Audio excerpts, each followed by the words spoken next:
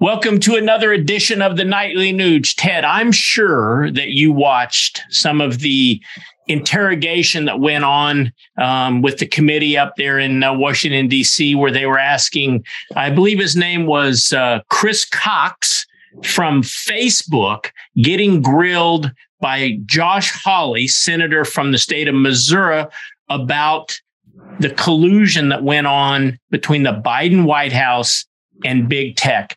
Do you think it's appropriate to work with the United States government to target private individual speech that is constitutionally protected? Senator, I'm not aware of that. Well, let me educate you. On July 16th, 2021, an employee at Facebook wrote to the Department of Health and Human Services saying, and I quote, "I know our teams met today to better understand the scope of what the White House expects from us on misinformation going forward."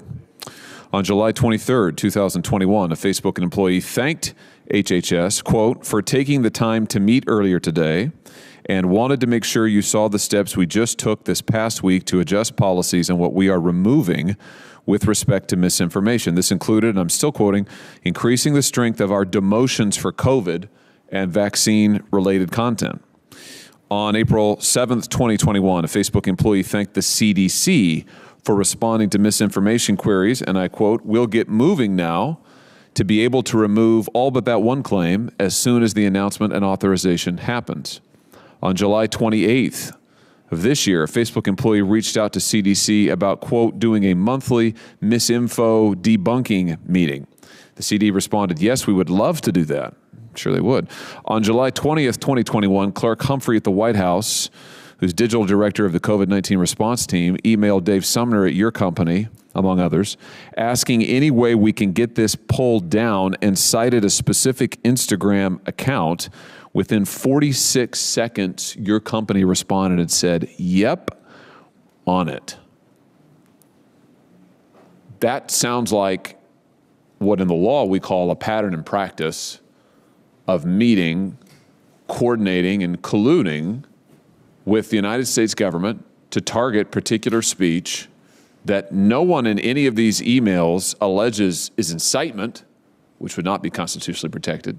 No one in any of these emails alleges it directly encourages violence, which would not be constitutionally protected. So it appears to all be constitutionally protected speech on, I might add, very politically sensitive topics that Facebook is directly working with the U.S. government to target and remove.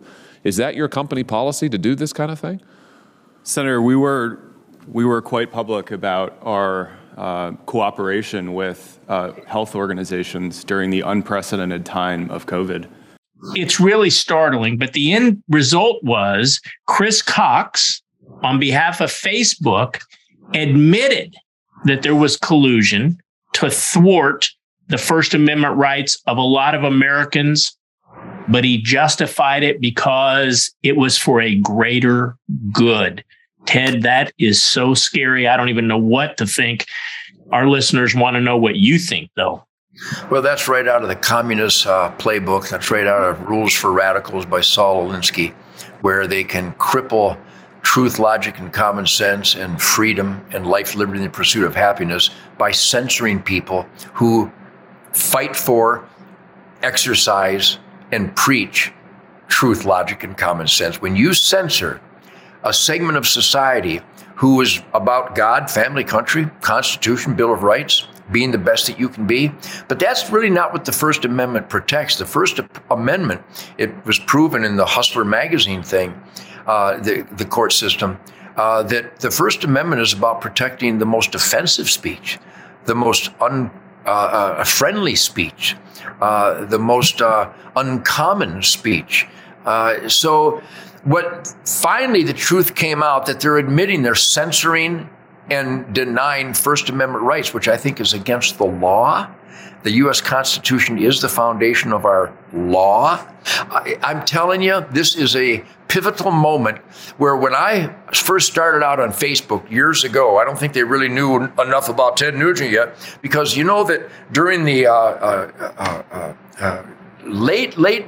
I guess it was in the 2000s, you know that I had between 25 million and 36 million reach on Facebook.